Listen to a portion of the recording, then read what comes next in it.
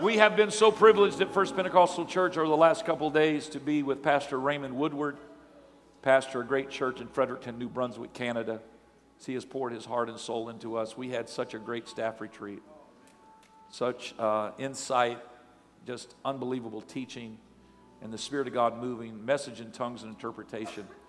God has highly favored this church. He has blessed us, and we are blessed to have pastors and ministers of this caliber to come down and to be with us and be away from their own services and their own churches. I want to say how much I appreciate Pastor Raymond Woodward being here. Over the last few years, he has preached some messages at conferences that are still ministering to me, even this very day, have blessed me, and we are so delighted that he is with us in Palm Bay, Florida. I wonder if you would make him feel welcomed at the First Pentecostal Church in Palm Bay. God bless you, Brother Woodward. Thank you for being here.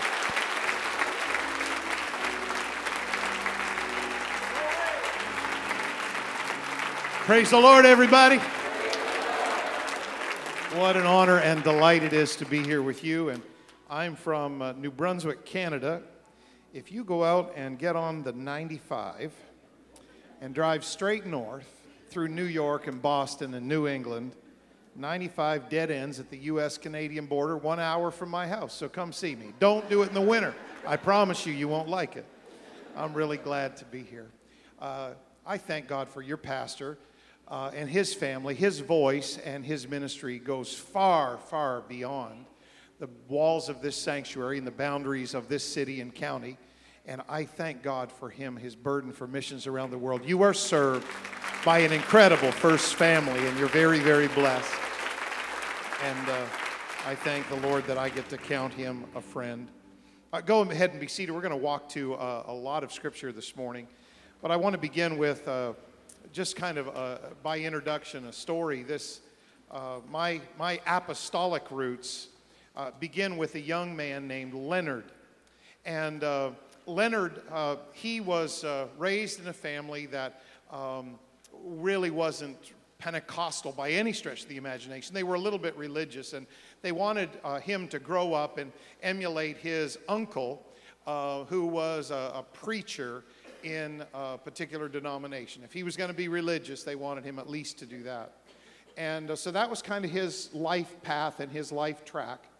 And the Holy Ghost messed that all up, because a revival came to the little rural community in New Brunswick, Canada that he lived in. It's not even a village today. It's just a long road with a bunch of farms on it. And there was a little community church, and he went there. He got curious about what was going on, and he went to some revival services. Now, nobody had told them back then that you shouldn't have revival services every night between Christmas and New Year's. Nobody told them that yet, and so that's what they were doing. And he went to that service that night. It was December the 28th, 1920, and God met him there. He had a couple of friends that had gone to the meetings earlier that week, and they'd been having afternoon prayer meetings in a big old farmhouse. And two of his buddies, Milford and Quincy Stairs, he met them at the door of that little country church in rural New Brunswick, Canada, and he saw by the glow of God on their face that God had filled them with the Holy Ghost that they'd been hearing about in these services all week, and it made him mad. He ran to the front. He got down. That church wouldn't be as big as this platform. He ran to the front. He got down by a big old pipe organ, and he cried out to God when he hit his knees. He said, "God, you forgot me." And God instantly filled him with the baptism of the Holy Ghost. And that began the apostolic heritage in my family. Now, nobody in that revival in New Brunswick, Canada, it was only 1920. Nobody had preached the precious and powerful truth of baptism in Jesus' name yet. Nobody there knew about that yet. That the apostles in the Bible had always baptized everyone in the name of Jesus. And so it was 2 months later in February. Now, I told you don't want to come to New Brunswick in February. There's snow everywhere. You know, when you folks say blizzard, you think Dairy Queen. When I say blizzard, I think something totally different, I got to tell you. And it was February, and he was reading his Bible after he finished his chores on the old homestead, and he saw it. He went out, he went back kind of in the back 40, and he got up to the head of a stream covered with ice and snow on the ground, and he knelt down in the snow, and he punched a hole in the ice, and he put one hand under that cold water, and he raised the other hand to heaven, and he said, God, would you take this as my baptism until you send somebody to baptize me in Jesus' name, because there's nobody here that preaches this. 2 months later, a great Bible teacher from your country, John H. Deering from Twin Falls, Idaho, he had just happened to be preaching in the Northeast in New England. He just happened to feel led by God to go across into the Canadian province of New Brunswick. Just happened to feel that. He just happened to feel to go to this little rural area where there's not a village even today. It's just a long country road with farms. And he went up and down that road knocking on farmhouse doors, telling them why he was there. And he knocked on the door of one family named Majors, and they said, oh, you're not looking for us. You're looking for Leonard Parent. He's been talking this crazy nonsense about baptism in Jesus' name for the last 2 months. And that's how that great Bible teacher came to baptize my great uncle in Jesus' name for the remission of his sins. He came to your country, and he started a church in Pontiac, Michigan. And when he went to Michigan, he worked in another church for a while under one of the bishops there, and just kind of getting his feet under him. And it was the 1930s, a long time ago, and he was delivering milk with an old horse and wagon, big square glass bottles of milk. It was Royal Oak, Michigan, and it was winter. Winter has a bad effect on my family.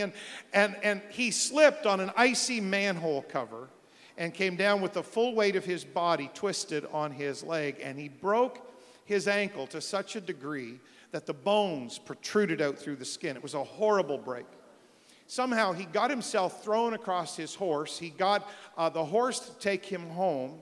And his precious little wife, Ida, she helped push those bones back into place and bandage that ankle.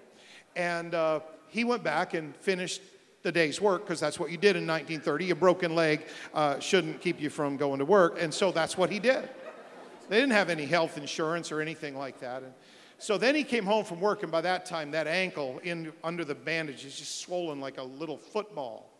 And terrible, terrible wound. And it was church that night. And so they were getting ready to go to church, because just because you break your leg didn't mean you didn't go to church in the 1930s.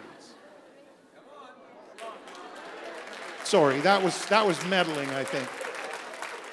And so they were getting ready to go to church, and he's getting ready, he's getting dressed, and his little wife, Ida, she called him Daddy, and she's helping him get his trousers over that huge swollen ankle. And then he's getting ready, and he gets the shoe on his foot, and then he takes his other shoe and he stuffs it in his coat pocket. It's stuck way out, and it looks really awkward. And Ida said, Daddy, what are you doing with that other shoe? And he said, Ida, I'm going to need that shoe on the way home from church. And so they went to church that night in Royal Oak, Michigan, and it was a foot washing service that night. And it was old-style foot washing, great big basin there, pushing it down the row, and everybody's washing their feet in the same basin.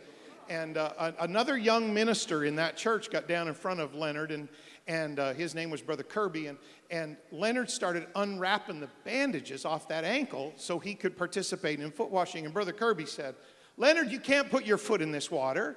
Look at that wound. It's wide open. You can see the bone, Leonard. You can't put your foot in this water. Everybody's been washing their feet in this water. You'll get infection. And Leonard said, well, I guess this foot needs it the most. And he plunged that foot under the water of that big pail. And when it came out, there was not a wound. There was not a break. It was completely whole. And he wore his shoe home.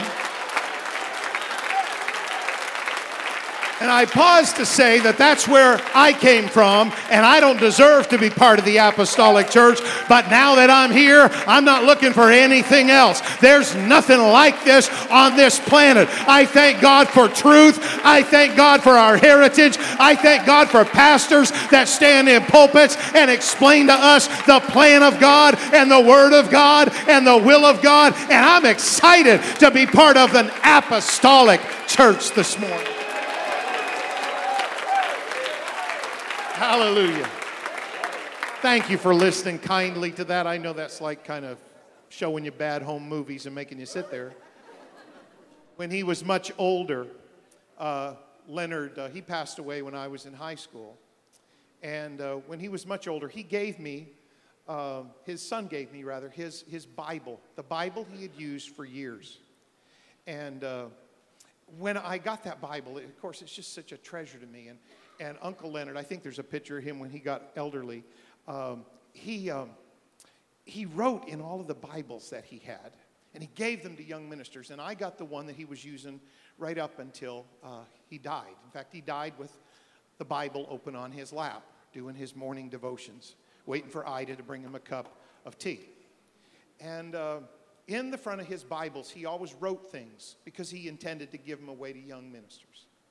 And I want to speak to you for a few moments this morning about something that he wrote in every Bible just about that he ever gave away, and it's written in the one I received.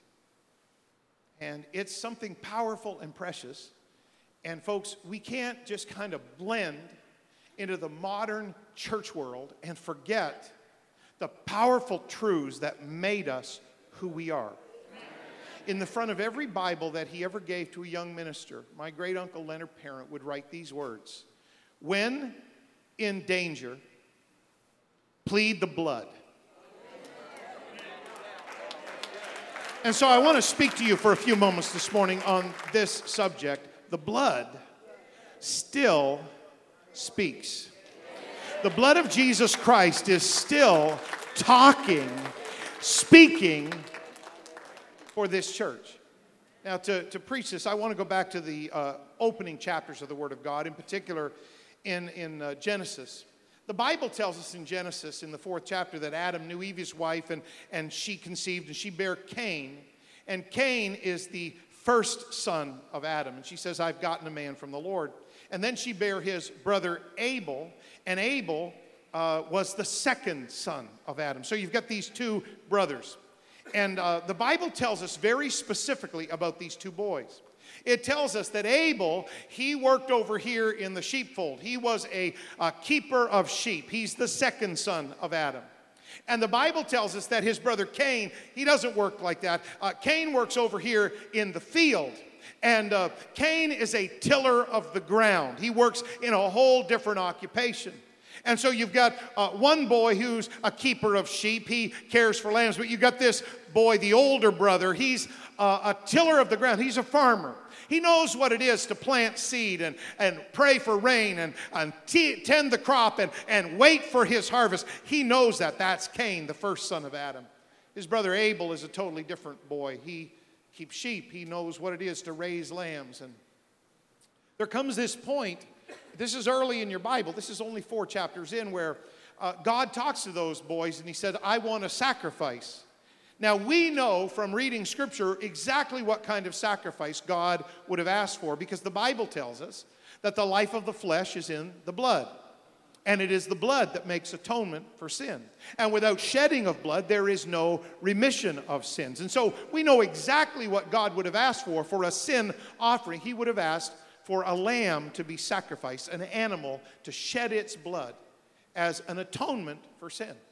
Now, over here, Cain, the first son of Adam, he decides that, I don't know whether he was too proud to ask his younger brother for a lamb, whether he didn't want to buy it from him, whether he was too proud to ask him to give him a lamb, I don't know. But I do know this, that Cain just gathered up some vegetables, a bloodless offering, and brought it to God. Meanwhile, over here, Abel takes one of his finest lambs and he offers its life to God and sheds the blood. And so God's pleased with Abel's offering, but God is not happy at all with Cain's offering. And now you have this awkward standoff in Genesis chapter 4 where God and Cain are talking, and God's angry with Cain and Cain's angry with God because God hasn't received his offering. And the Lord says, "Cain, why are you angry? And why is your countenance fallen? And Cain, if you just do what I told you to do, if you just do what I asked you, you'd be fine. But Cain, if you're going to rebel, if you're going to try to go it without an atoning offering for your sin, let me tell you, Cain, sin is crouching like a lion at the door of your life, and it'll destroy you, Cain.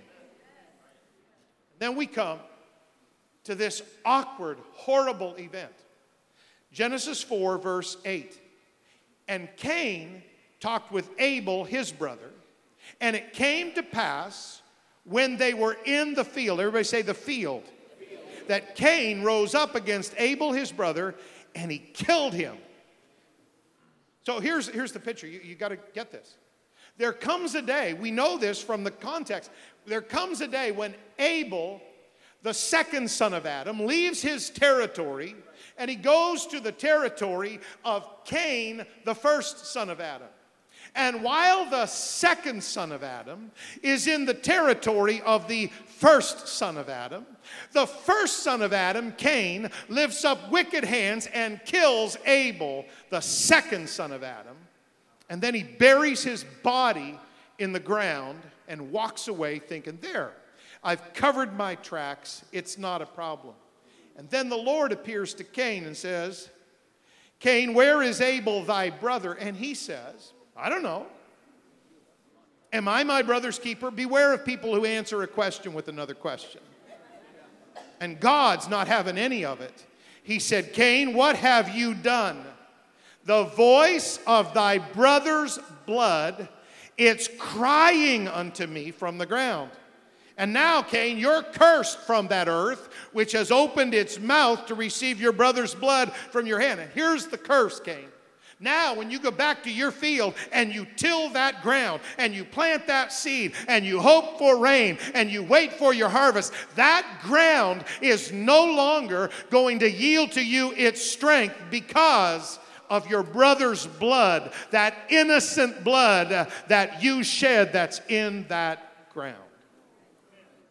Now, some of you Bible lovers and readers and scholars, you already know where we're going, but just let me catch up with you, okay?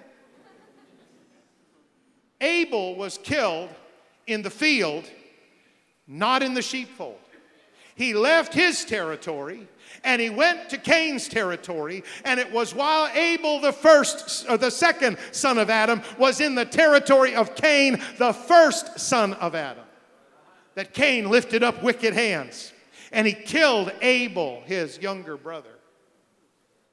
You know where we're going, because your Bible calls humanity the first Adam, and calls Jesus the second Adam. So it's not hard to figure out that God's painting us one powerful picture in the opening chapters of the Word of God.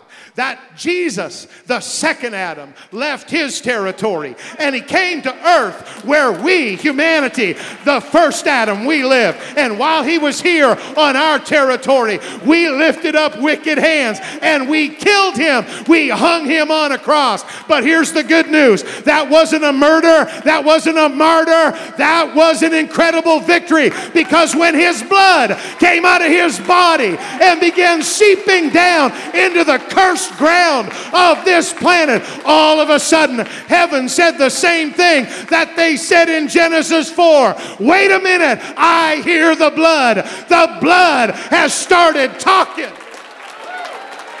And I've got good news for you. If you're sick in body, if your marriage is hurting, if your family is destroyed, if you're bound and addicted, the blood of Jesus Christ is still speaking today. Goodness. Wow. Romans chapter 8, for what the law could not do. Keeping rules doesn't help you. It was too weak. It was in the flesh. But here's what did help us. God sending his own son in the likeness of sinful flesh. And he came to deal with sin. He came for sin. He condemned sin in the flesh. Calvary shut down the power of sin over you if you will just obey God. Isaiah the prophet saw this. It's amazing. Crucifixion as a form of torture and execution had not even been invented yet. But 600 years before Jesus walked on this earth, the old prophet Isaiah said these words in 53. He is despised and rejected of men. He's a man of sorrows and acquainted with grief. He's seeing the crucifixion. And we hid, as it were, our faces from him. He was despised, and we esteemed him not. Surely he has borne our griefs and carried our sorrows. Yet we did esteem him stricken, smitten of God, and afflicted. But it wasn't just an accident. There was a purpose. But he was wounded for our transgressions. He was bruised for our iniquities. The chastisement of our peace was upon him. And then Isaiah gets so anointed, he jumps from the past tense, he was, into the present tense. And with his stripes, we are healed. What are you saying, Isaiah? I'm saying the blood is still flowing. I'm saying the blood is still active. I'm saying the blood is still speaking.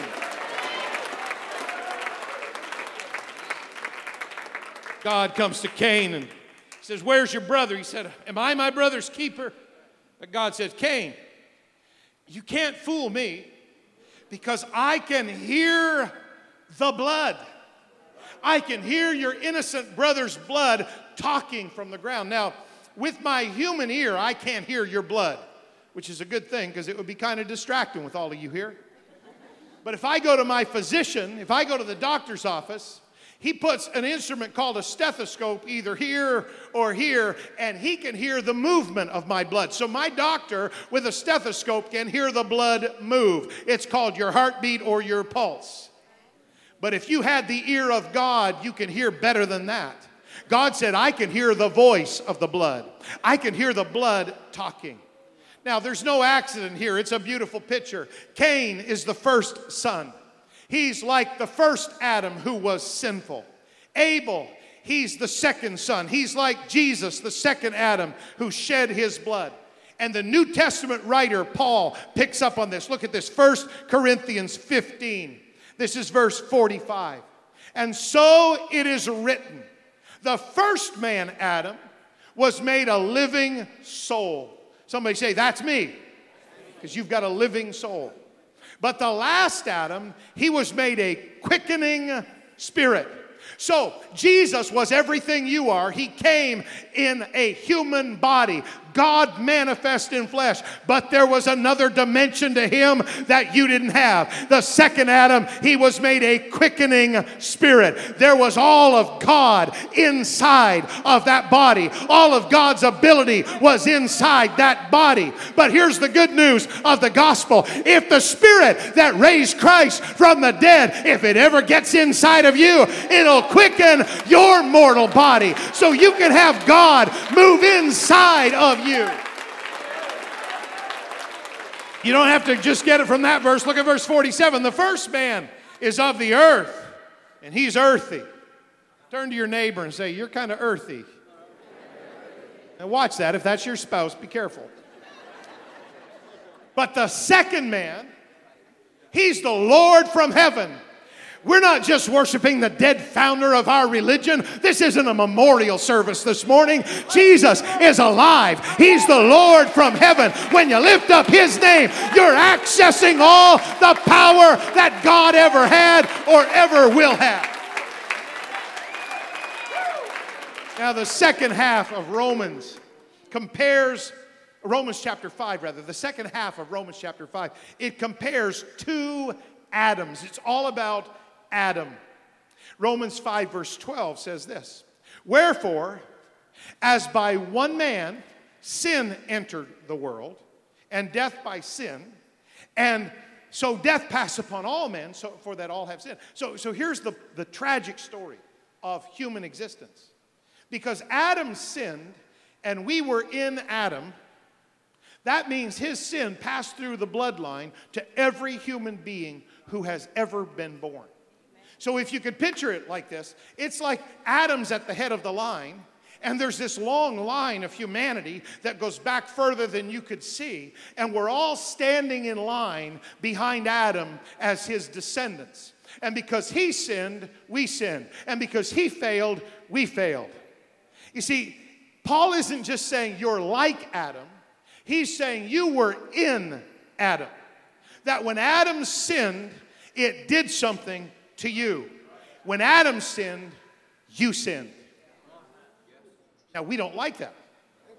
Bless God, this is America. We're democratic. We vote on things. So we don't like that. You know, God, I don't like your plan to put Adam in there as my legal representative because I didn't vote for Adam.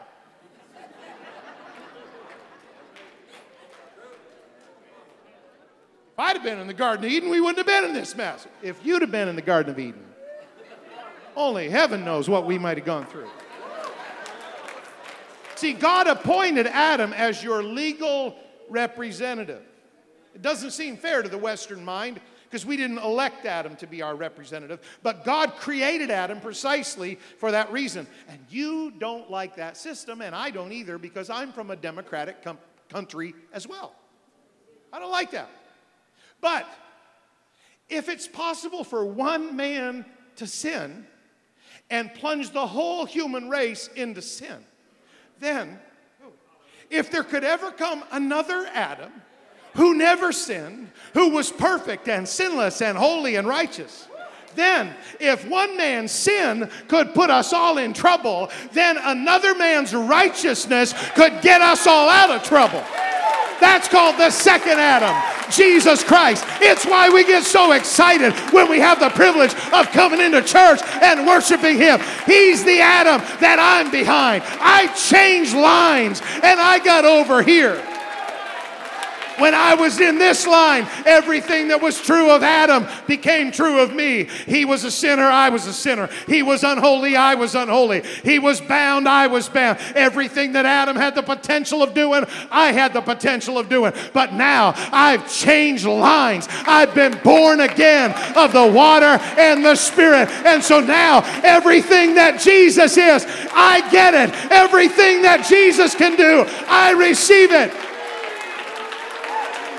You talk about a reason to give God a great praise. If that isn't reason enough, I don't know what would be. I used to be bound, but now I'm free.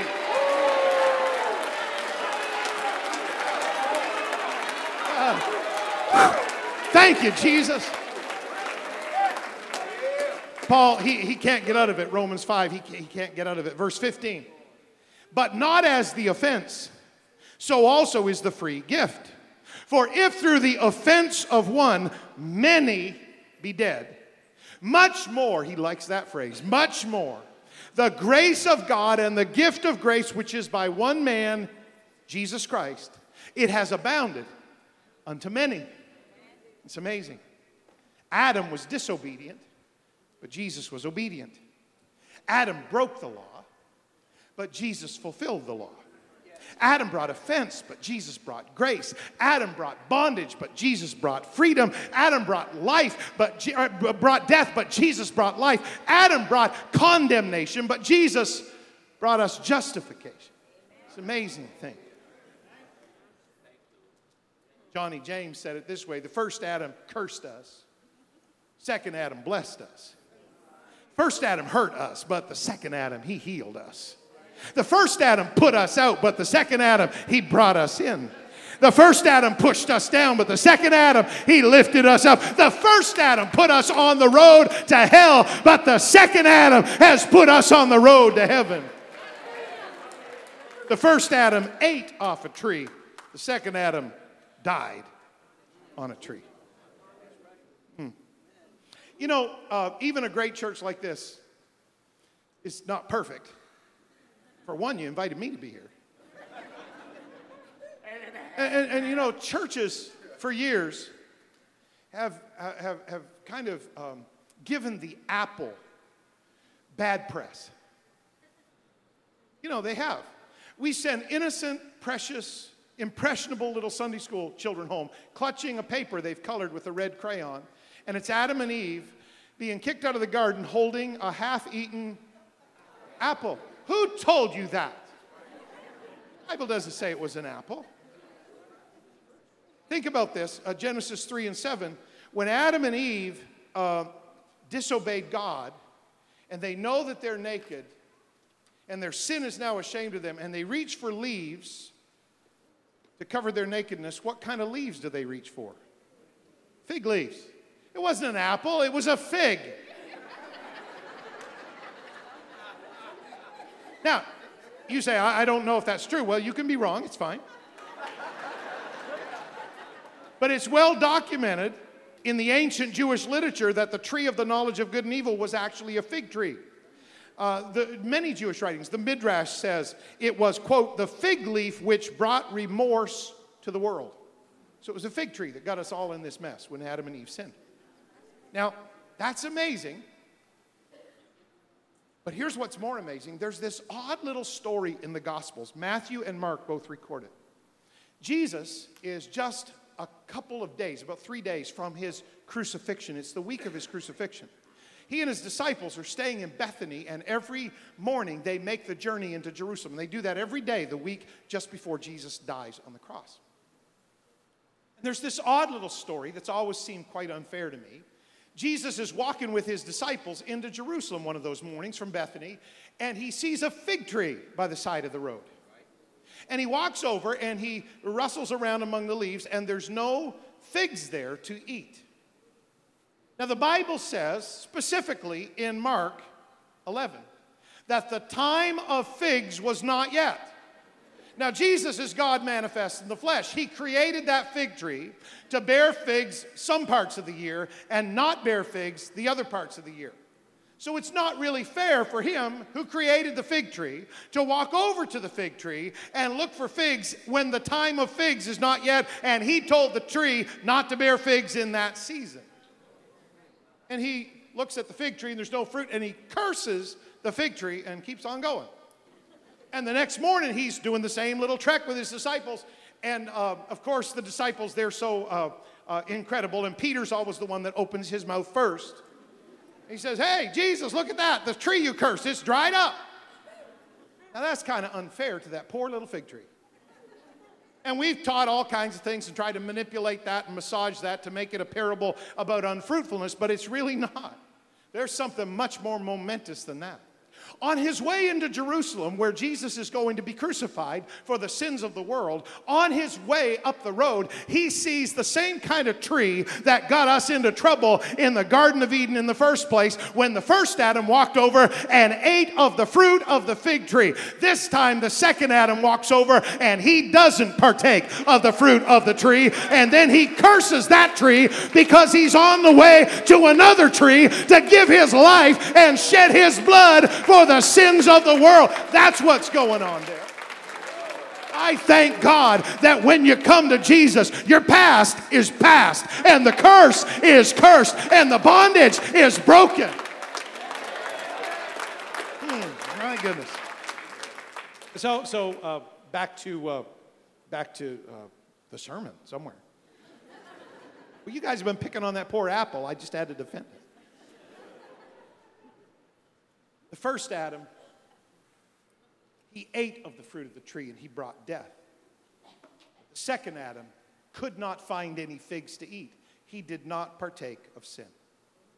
And so the writers of Scripture, they sum up this Jesus. Hebrews 4:15, for we have not an high priest which cannot be touched with the feelings of our infirmities, but he was in all points tempted, just like you, just like me. But the difference with Jesus was, yet without sin. He went through everything you've ever gone through, but he didn't sin. He didn't lose it. He didn't stomp out. He didn't get angry. He didn't throw up his hands and give up. He went through everything you've been through. He lost friends through death. He was brutally assaulted. He was talked about. He was maligned and ridiculed, yet without sin. Now, Paul, he can't let it go in Romans 5. It's all about these two Adams. In verse 20, he says this, moreover, the law entered that the offense might abound. You know why God gives you laws in his book, in the Bible? Some people don't like that. Well, I don't like that. It's a bunch of rules, a bunch of laws. You want to thank God for those laws, because if it wasn't for those laws, you wouldn't know how badly in trouble you were and how much you needed salvation, and you'd be oblivious and you'd end up in hell for eternity. You know how it is. How many drivers do I have in this room? Okay, good. Some of you are lying right now in church. Okay, so we've got all these drivers here. You know what it is. Why do they put signs on Interstate 95? Because if they didn't, you'd be going 180 miles an hour. That's why. And the rest of us don't like it when you drive 180 miles an hour, especially if we're in the car or if we're coming the other way. And the signs are there every so often to remind you, you go higher than this, you're in trouble. And without that rule, we plunge ourselves into all kinds of mess. And so the laws in God's Word are to help us, not to hurt us. But watch what Paul said. The law entered so the offense might abound. So you know how much in trouble you were. But where sin abounded, grace did much more abound. What are you saying, Paul? I'm saying that as much trouble you can get into in sin, there's still more grace that can pull you out of trouble. I'm saying that as bound as you can get your life, there's still some incredible power in grace that will set you free. Now, here's my point this morning. When Abel left his territory and walked to the territory of Cain, and Cain lifted up wicked hands and shed his brother's innocent blood. And Abel's body was thrown hastily into a pit. And Cain covered it over and walked away and thought, there, that's the end of that. When Abel's blood seeped into the sin-cursed soil of this planet, his blood instantly became his defense attorney, pleading his case. And God from heaven said, wait a minute, something just shifted. I can hear his blood, and I'll get justice. Now again, God's painting you one powerful picture. Because 1 Corinthians 2 verse 8 says that none of the princes of this world knew or understood the wisdom of God. For if they had known it, they would not have crucified the Lord of glory.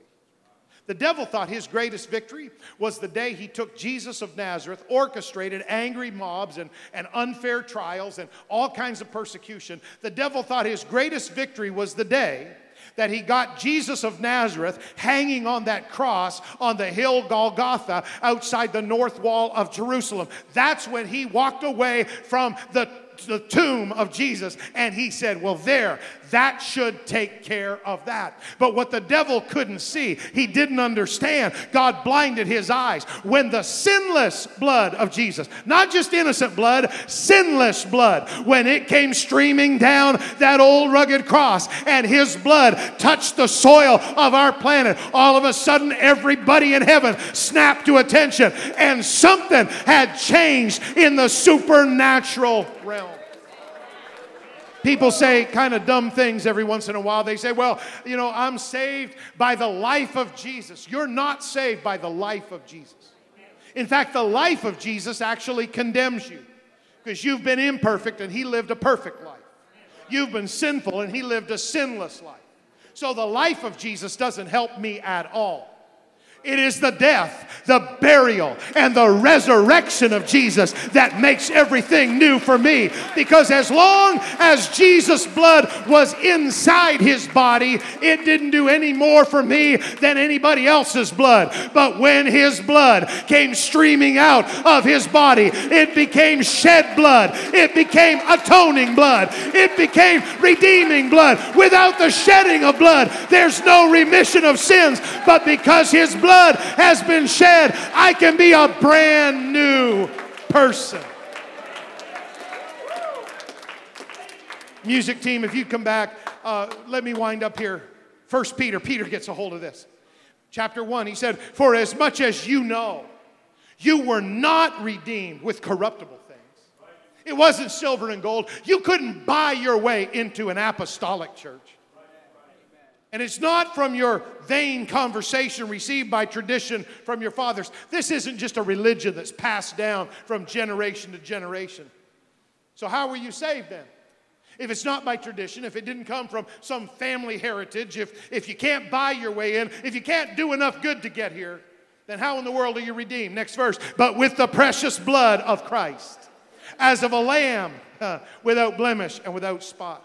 The writer of Hebrews says, neither by the blood of goats and calves, but it was by his own blood that he entered in once into the holy place, having obtained eternal redemption for us. Paul said it this way to the elders of Ephesus, take heed therefore unto yourselves and to all the flock over the which the Holy Ghost has made you overseers. And be careful, gentlemen, be careful, pastors, feed the church of God, because he has purchased the church with his own blood. When in the world did God Almighty ever have blood to shed? Only one time, when he robed himself in flesh and he let them take him to the cross. And when that blood was shed, that wasn't any ordinary murder victim. That was God making a way possible for you to be saved and changed and healed and blessed and delivered and free.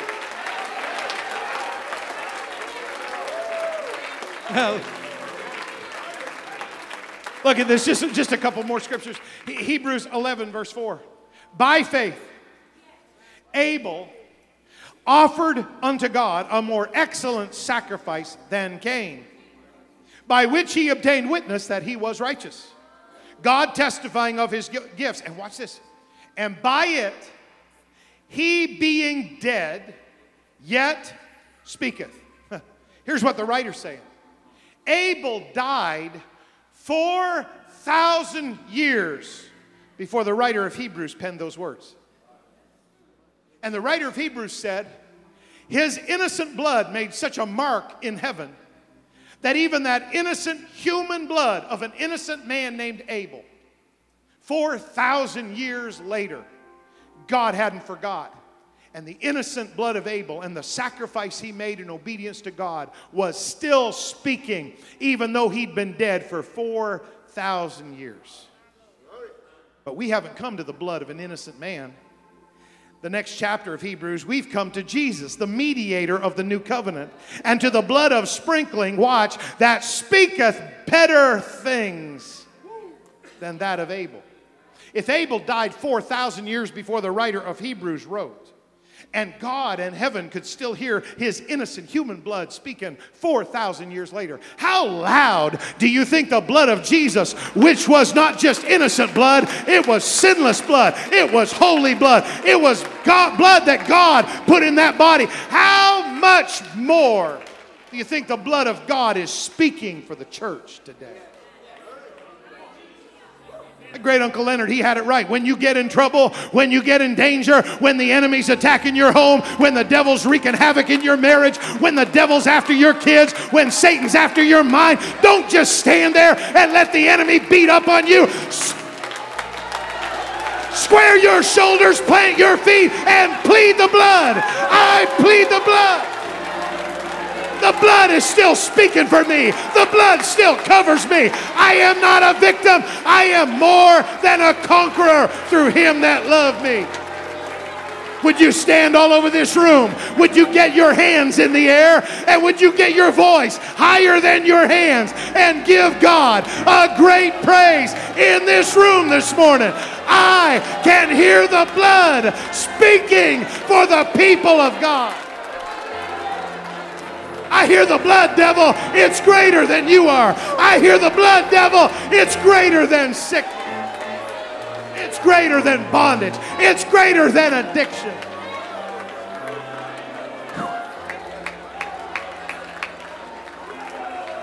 Just one last moment, and then we're going to come to the front. And I hope you'll join us today. I don't know all your customs here. I'm a visitor like many of you are.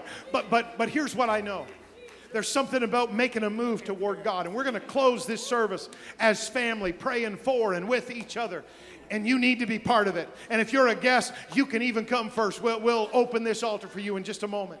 Because here's what I know. The blood of Jesus Christ is still speaking and flowing and moving and acting this morning.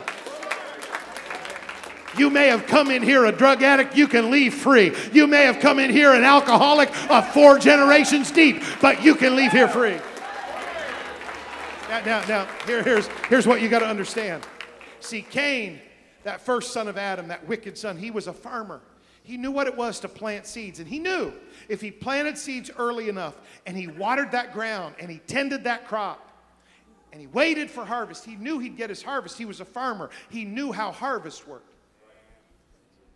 But when that innocent blood of his brother saturated that ground, God said, this ground is no longer going to yield to you its strength. Cain, you can plant all the seed you want. You can water the ground all you want. But it's not going to give you the same result. You're not going to get the same harvest.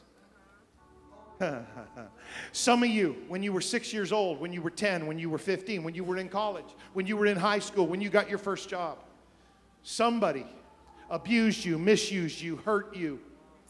And the devil, what he was trying to do was get that seed of hurt and pain and sin in your life early enough.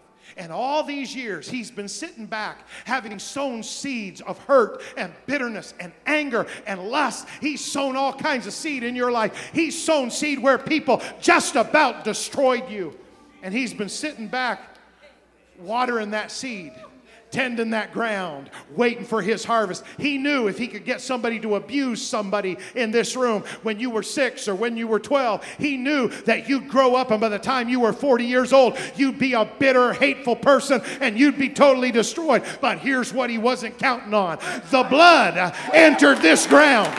And so, devil, you can try to sow whatever kind of seed you want, but the blood has entered this ground. And so this ground doesn't yield to you the same harvest anymore. Would you lift your hands one more time? Close your eyes for just a moment and call upon the Lord. What's that mean? That just means, Jesus, I need your help this morning. Jesus, I need your touch this morning.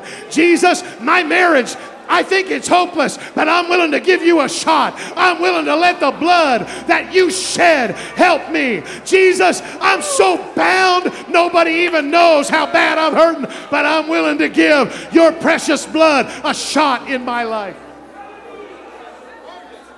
If you or somebody you love is hurting, is wounded, is in trouble, I want you to get down to the altar right now as quick as you can. If you or somebody you love, somebody in your life, they have a need, I want you to come. There's going to be some parents show up at this altar because they've got some teenagers or they've got some adult children, and the devil has tried to destroy their life and destroy their home, and they're just tired of it. So this morning, we're going to do what my great Uncle Leonard taught us to do. We're going to plead the blood. We're going to push the devil back. We're going to beat him because it's not our power, it's the power of Jesus. As you come to the altar, would you step in as close as you can? Make room for everybody that wants to come. And we're going to get in position for a minute, and then we're going to go to prayer. Somebody shout, I plead the blood. That's exactly what we're going to do. Can you take a couple steps forward? There's still people coming. We want to make room for as many people as we can. Everybody's welcome in the altar. Nobody's excluded. Everybody's important.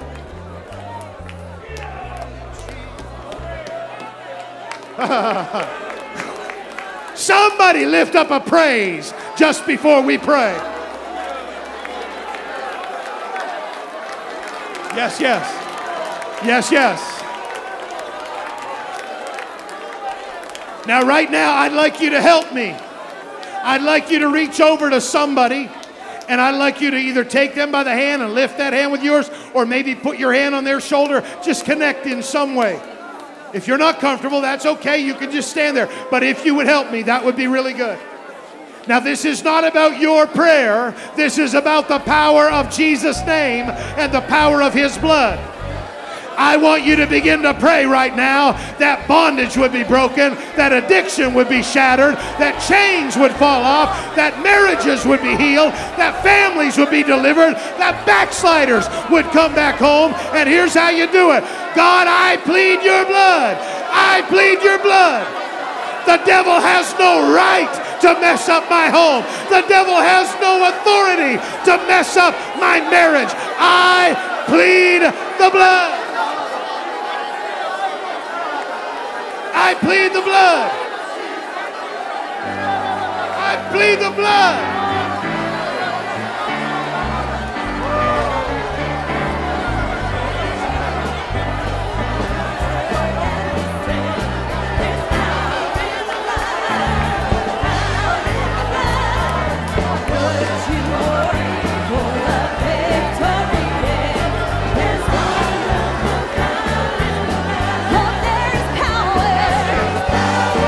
Yes, Jesus.